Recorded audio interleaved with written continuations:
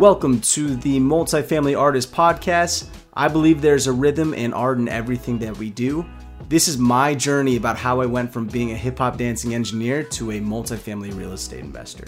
If you want to learn more about how you can start investing in real estate, stay tuned to learn from multifamily real estate investors and hear how they found their rhythm and created their own sound investments. What's up, everyone? Welcome to the Multifamily Artist Podcast. I'm your host, Taylor Koo, and I am on the journey to go from hip-hop dancing engineer turned multifamily real estate investor. And this is the show where I interview multifamily real estate investors and discuss how they found their rhythm and created their own sound investments. Now, today, we are bringing back the Randy Langenderfer. And if you wanted to hear about his story, this isn't the episode to listen to. You got to listen to the previous episode that was released on Tuesday, because this one is all about action items and action steps. And now we are going to be focusing on the passive investor perspective. And something with Randy's message is he encourages people to educate themselves, even if you're a passive investor, to invest rather than speculate. So please give a warm welcome and a round of applause wherever you're at to Randy. Welcome back. Taylor, thanks so much. It's great. Again, thanks for the opportunity this morning, and let's roll. Yeah, let's do it. So now, diving right into it then, for passive investors that just, let's say they just got an email, one of those emails saying they have an investment opportunity, 20%, average annual return, 8% cash on cash return. Numbers look fantastic, right? Sure, whatever. What now? We want to talk to the sponsor and learn more about them. What would be the first few questions and metrics that you would look at when you were presented this opportunity? Great questions, Taylor. So let me start, and you can slow me down or interrupt me, redirect me however you want to go here. So I'll get on a roll, and I'm like a talking head sometimes. Anyhow, let's do it. We're on a roll. We're on a roll. So you get that email, and you hopefully ask yourself, do I know this person? Because after you've gotten on a couple of lists and they pass the names around and stuff, you're going to start getting more opportunities. And I don't know about you, but my inbox, I probably see 2 opportunities a week now because the market's so heavy with, people selling and stuff. Mm-hmm. But so I pause right there and say, as an investor, what's your avatar, or what's your game plan? So to me, it starts with, don't do anything until you've educated yourself. What are the investment risks? These are private placement memorandums and offerings that are not controlled by the SEC. They're not controlled by the federal government. There are inherent risks. There are great returns, but they're not controlled by the Securities and Exchange Acts of 33 and 34. So it's not like buying a mutual fund where you can get, there are standard reporting requirements and disclosures and all that stuff. They still disclose in the private placement memorandum. So long-winded story is educate yourself. Pause there. So where do you get educated at? You say, I listened to Taylor's podcast. I like this idea of multifamily. I want to invest. I've got some disposable money, and the returns sound great. So one is educate yourself. So first education is, I would say, you're in the right place. You're listening to Taylor's podcast. That's why I bring you on, Randy. No, I generally mean that because thank you. People, I'm in the Houston, Texas market, and I spend a lot of time in the car. And my wife is tired of hearing real estate podcasts because that's a very easy way to dip your toes in the water and begin to get questions. So educate yourself. There's tons of podcasts, of which Taylor's is great. There's meetups in whatever market you're in, from New York City to Topeka, Kansas, or any place in between. There's a ton of different real estate meetups. I say network. And if you can, join one of the national educational groups. In Houston, there's Lifestyles Unlimited. There's the Brad Sumrock in Dallas. I'm part of the Rod Khalif organization today, there's Michael Blanc. There's many other. Yeah. Jake and Gino. Many other guys. I do want to ask that because a lot of guests come on here and say like educate, and podcasts are really good, and I'd love to just like dive in and just a little bit deeper into the education process, because I feel like there's so much to learn about multifamily syndications. Which place would you recommend them to like start? Like which section of multifamily would you recommend them to start? Like would you want them to start really try and learn underwriting, or maybe it's the lingo, maybe it's, well, I guess, I'm kind of answering my own question here, where if you're going to all these presentations, naturally you're going to sort of like see the big picture of how these are put together. You're going to start to have many more questions than you have answers. And that's good. Don't be frustrated by that as a newbie to the industry. And so first of all, this takes me back to your intro, investor versus speculator. Speculator. Thank you. I'm sorry. Yeah. I was trying to No, you're good. Speculator. So as an investor, you need to educate yourself. A speculator is one, in my mind, who says, oh, IRR, whatever, 25% or whatever, and I know Taylor, so I'm gonna throw 50,000 at him to do this deal. In my humble estimation, that's speculation, because either maybe you probably know Taylor or you don't. But did you analyze the deal? What's the deal about? And so an investor, in my humble opinion, analyzes the deal. They first have a relationship with the sponsor, the syndicator, the general partner, whatever you want to call them. So develop a relationship, pick a couple, join an ecosystem, find a deal, pull it down, look at the promotional information, and call the sponsor and ask questions. Make an appointment. I still do that today, and I've been doing this for 6 or 7 years, and I know people. So in my mind, it's understanding, some of the language. I'm assuming you've got the language down. Now you're at the decision point to invest in this deal, A versus B. And A versus B, it's first and foremost, it's the sponsorship group. So I'm sure you've heard the illustration of the horse and the jockey, and the horse and jockey, there's a horse race, and there's a horse in a horse race, and there's a jockey. And so what's more important, the horse or the jockey? Well, the horse knows the track, may or may not. And so that's the illustration in multifamily. The horse is the submarket. There's the submarket there. But the jockey is the one who's guiding the horse. The jockey is the equivalent of the general partner in that multifamily space, and they're guiding the deal. They're directing the deal. They've done the analysis. They're pulling all the team together. To me, the jockey or the syndicator, the general partner, is much more important than the deal. Pause right there for your listening audience.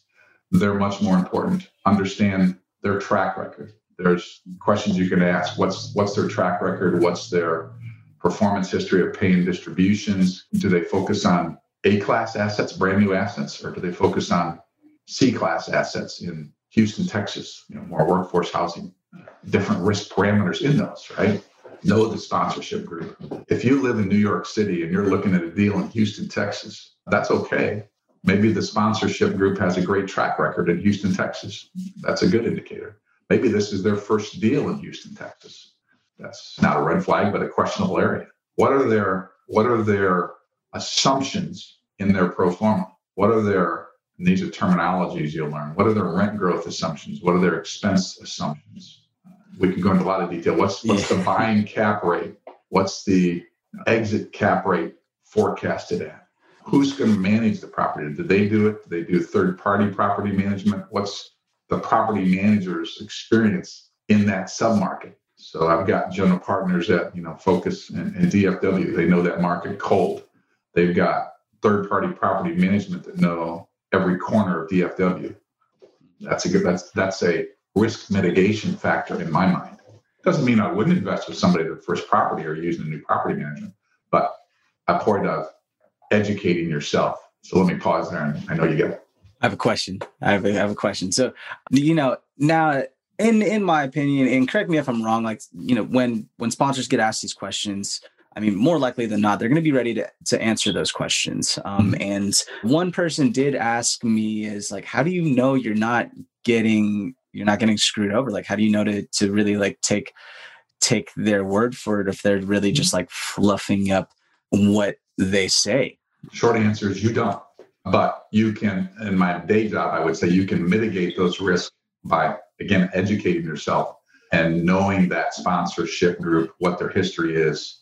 I had a student ask me about just yesterday, a group here in Houston that's buying a deal in Houston. He wants me to walk through it with him, and I'm going to do that. But I said, at a very high level, this person has a very good reputation, and they have a track record they show on their promotional. Here's the 10 deals that have gone full cycle.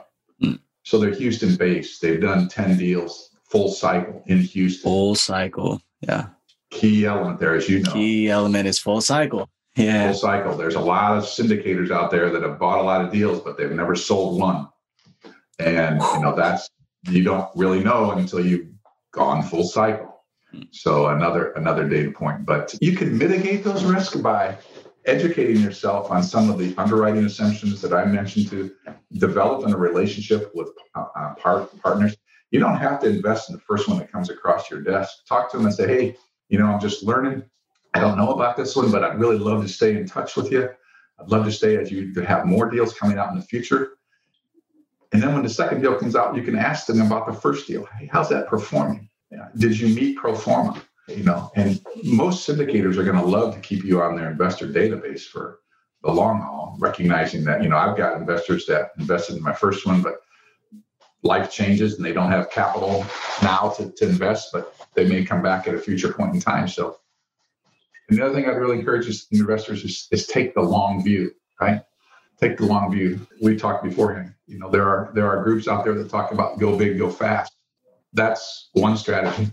I like to go slow, go steady. And secure. Go slow, steady, and secure. I like singles and doubles.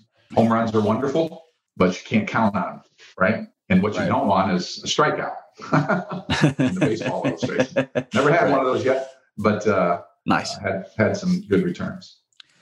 Something that I wanted to highlight as well too is, when you are talking to these operators or syndicators, it's something that came into my mind that would be like a good sign is if they sat you down and went over the analysis with you and discussed their numbers.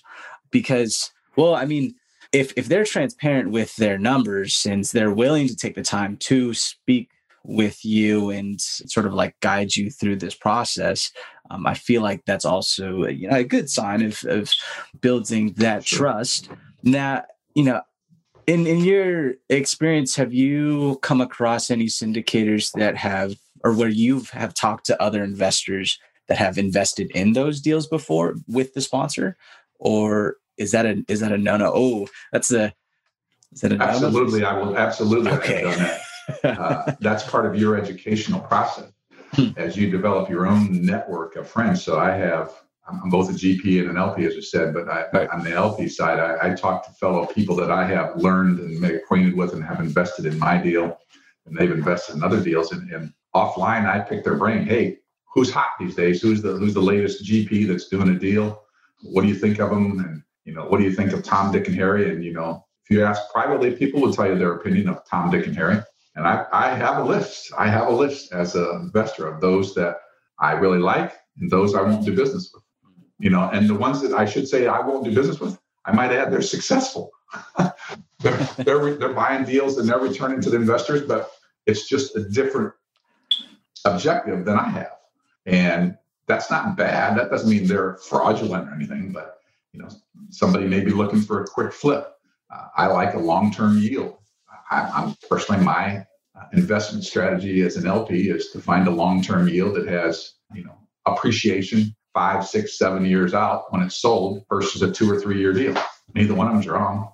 It's developing your own strategy as an investor. It's that investor mentality that you need to and take the long view again. So, now I'd love to break down like the different scenarios. And granted, there's probably a bunch of different scenarios with investor profiles and like what they're looking for. But in your particular investment strategy, what's the way I'm trying to ask this question? Because what's my strategy? It is what's the strategy, but in your opinion, like what type of investors would benefit the most from your strategy, as into why would they go with your strategy versus another strategy? So my strategy as a GP is I look and underwrite deals. We're trying to find deals that return 7, 8, maybe 9% cash on cash a year. Okay. And that would return 80, an equity multiplier of 1.8 plus over a 5-year period. So that's anything. So that's our investment criteria. Those are the types of deals we're trying to locate and give to our investment community. Can you break down 80% equity multiple really quick, just by what you mean by that? Thanks for slowing me down. You're good. So you have an equity multiplier is the measure. So that simply means that for every dollar you've invested over 5 years, or whatever the projection is, you get a total return of $1.80 back plus. And if you look at that comes, and I don't know exact math, but that comes to an internal rate of return around 14 or 15% a year. Mm-hmm. And so I'll take that all day, every day as an investor. I've seen deals, where they project to sell they're not going to get any distributions in the first 2 years, and they're going to sell in the third year, and they're going to make $1 gazillion. They're probably going to do it, and they'll probably be successful, but that's not my personal investment strategy. It may fit for somebody else. And so that's just kind of where I'm focusing as a GP. And as an LP, I'm interested in somebody with a proven track record. That doesn't mean I won't invest in a first-time sponsor. I still do, as I know and meet more. But I'm looking for a sponsor that has proven track record in a market that's probably in Texas, Ohio, Arizona, and I've done one recently in Louisiana that has proven cash flow history, and that the equity stack is, another whole conversation, the equity stack. So you'll see as an investor, there are 80-20 models, 70-30. I've seen them go all the way down to 50-50, and there's prefs, no prefs, waterfalls, acquisition fees, liquidation fees. So a lot of terminology that investors need to understand too. It's all in the private placement memorandum and the operating agreement, but talk to people, network, join an organization, listen to Taylor's podcast as he goes forth, and he has different guests talking about, those elements are all part of the education. It's not a get rich quick scheme. It's not something that happens overnight, but over a period of time, it's the most proven track record to wealth that I know of. Right. Dialing back real quick at something, with all those different terminology, with the equity splits, equity waterfalls, I would love to just dive into the equity split, just like on a high level basis, just like some that you've seen, and then how, first off, let's just dive right into it. Then simply, how would you describe the equity split to a passive investor? I'd call the equity split, the other terminology used is the capital stack. Or capital stack, sorry about that. Same thing. But capital stack. Those terminologies are synonymous.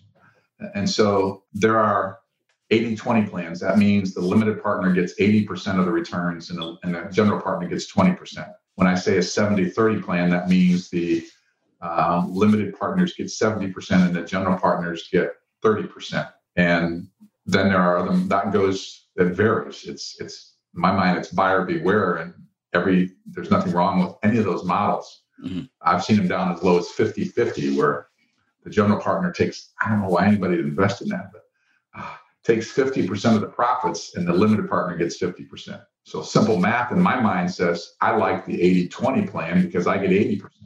Well, there are many out there who do a 70-30 capital stack today. And that means the LP is getting 70% of all the cash flow and the general partner is getting 30%. But in most of those models, you'll introduce a new concept here called preferred returns. So that means that the limited partner gets a preferred return of, I'll just use 7%.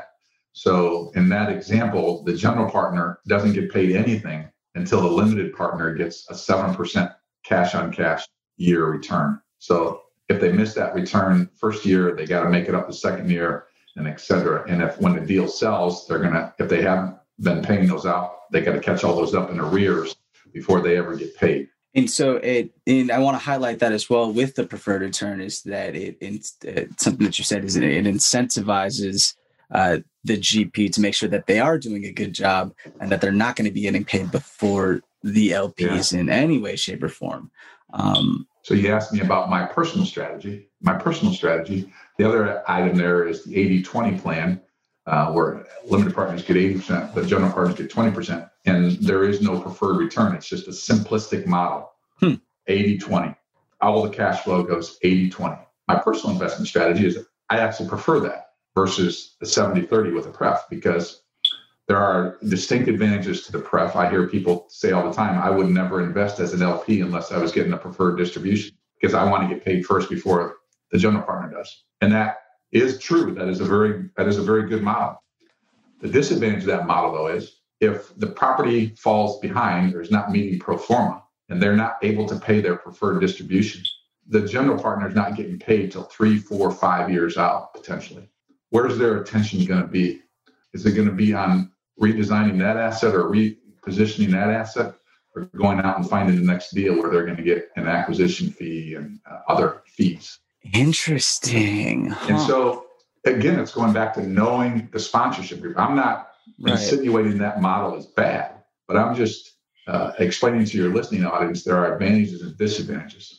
I was invited to be in a limited partnership recently that had that model, and I said, I actually prefer to see my general partner getting paid along the way because I want to know they're getting paid. Nobody likes to work for free unless you're independently wealthy and you can avoid a cash flow for 3, 4, 5 years out. And again, it's just my strategy. I prefer the 80-20 plan. Many people go the 70-30 and are very successful. Back to the educate yourself and develop your strategy. What works for you as the investor? That's really interesting because, and to be honest, I've never really had this conversation and went and did a deep dive into the advantages and disadvantages of the capital stack of the preferred return. Because to be honest, I've only mostly been seeing like a 70-30 split with like an 8% pref or 7% pref, just because it's supposed to incentivize the GP, but then they also could not get paid if things don't work out. But to hear your perspective and it's different. It's different. And I never thought of it in that way either, because in my mind, I'm not going to like just full on transparency. In my mind, with the 80-20 split, I would be worried that I kind of lost my train. I would be worried that the GP wouldn't be as incentivized because they're not going to be getting paid as much. Compared, they may not get the big kicker that you get they're still going to get it when the property's sold. Yeah, but I guess 10% wouldn't make too much of a difference. But also at the same time, I don't know. And it goes back to knowing the sponsorship group, developing that relationship. And I'm pleased. I hope your audience doesn't anticipate or insinuate that I'm inferring that model is wrong. It's just got a different risk performance model that you need to be informed on. I have invested in 70-30s with a pref. I have invested in that.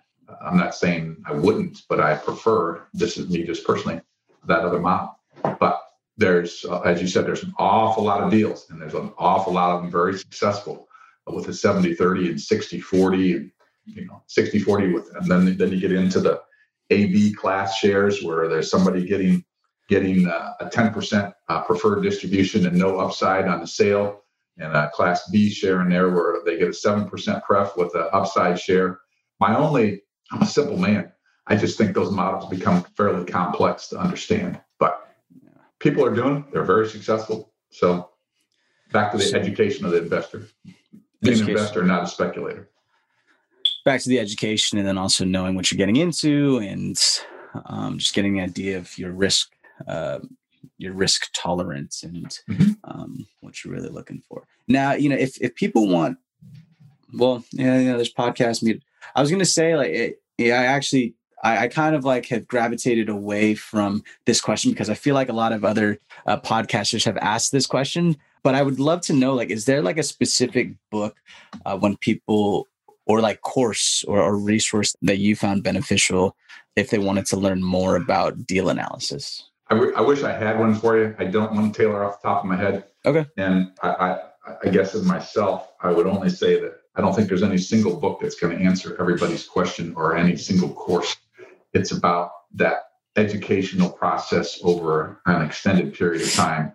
And you don't know bad sponsors until you've had one. And that networking and getting people. So it takes time to be an investor and to make informed decisions and mitigating your risk. If you're not willing to do that, I'd say put your money in a real estate REIT, mutual fund.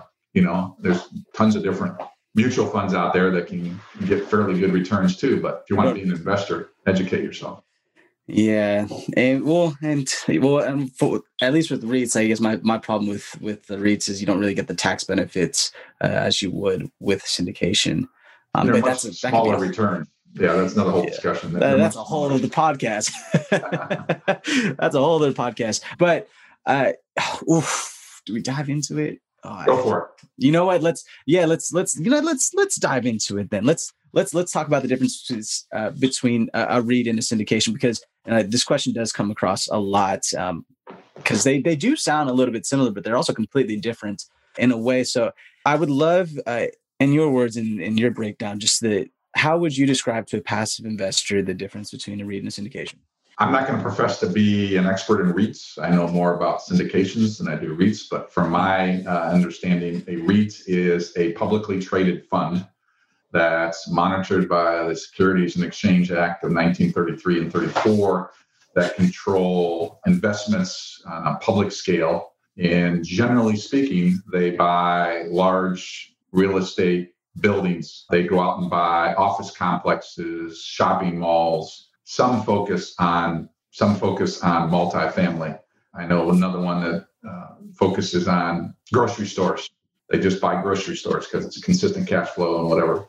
They have, I guess, similar in design in terms of syndication, in that there's a GP. It's a large publicly traded company that does this across the country, buys huge multi-gazillion dollar properties, and they manage them. Their returns are generally, it just depends. They're taking the risk of buying a property and owning it for 4, 5, 6 years and then selling it too. That's one thing for your audience. Commercial properties are seldom held for 10 years plus, whether it's a syndication or a REIT. Commercial properties trade all the time, and it's where you're at in that cycle. The REIT takes a fee, just like a syndicator would.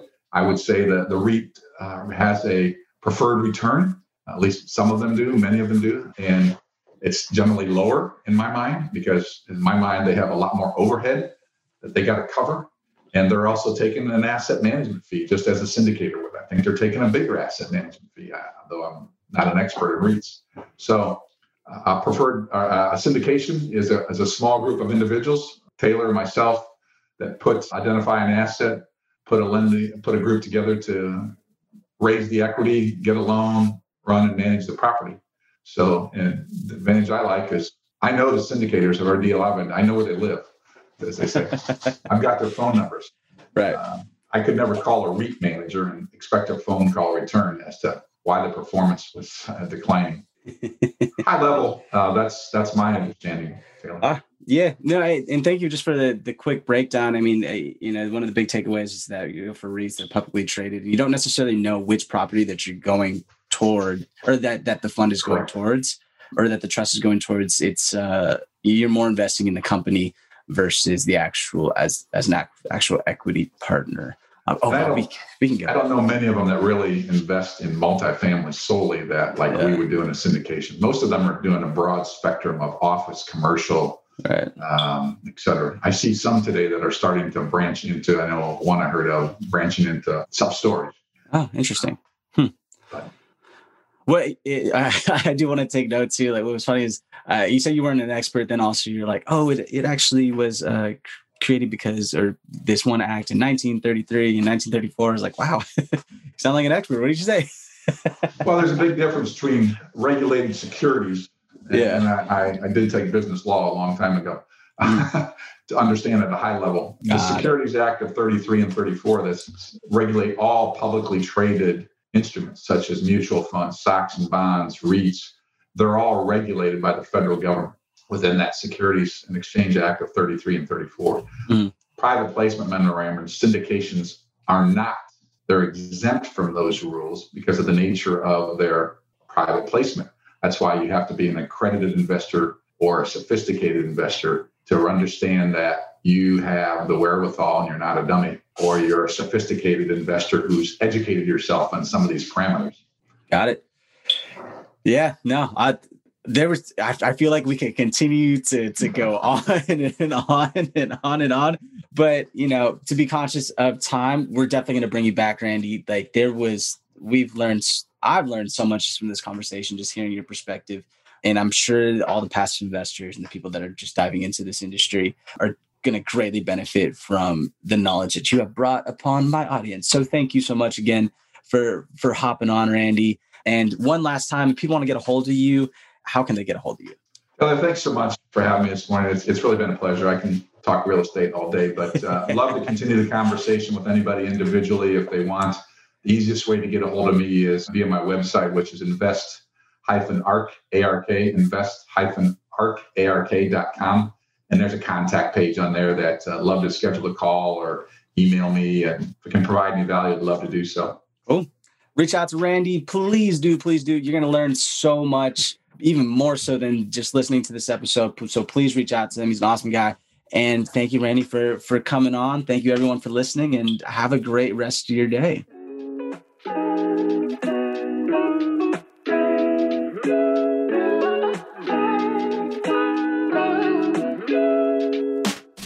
Thanks for listening to the Multifamily Artist Podcast. If you got any value out of this episode, I'd greatly appreciate if you head over to iTunes, leave a rating, and review the show, which will help more people receive that same value. If you're looking to connect and talk more about multifamily real estate, you can reach me at inrhythmmultifamily.com. Thanks again, and I'll see you next time.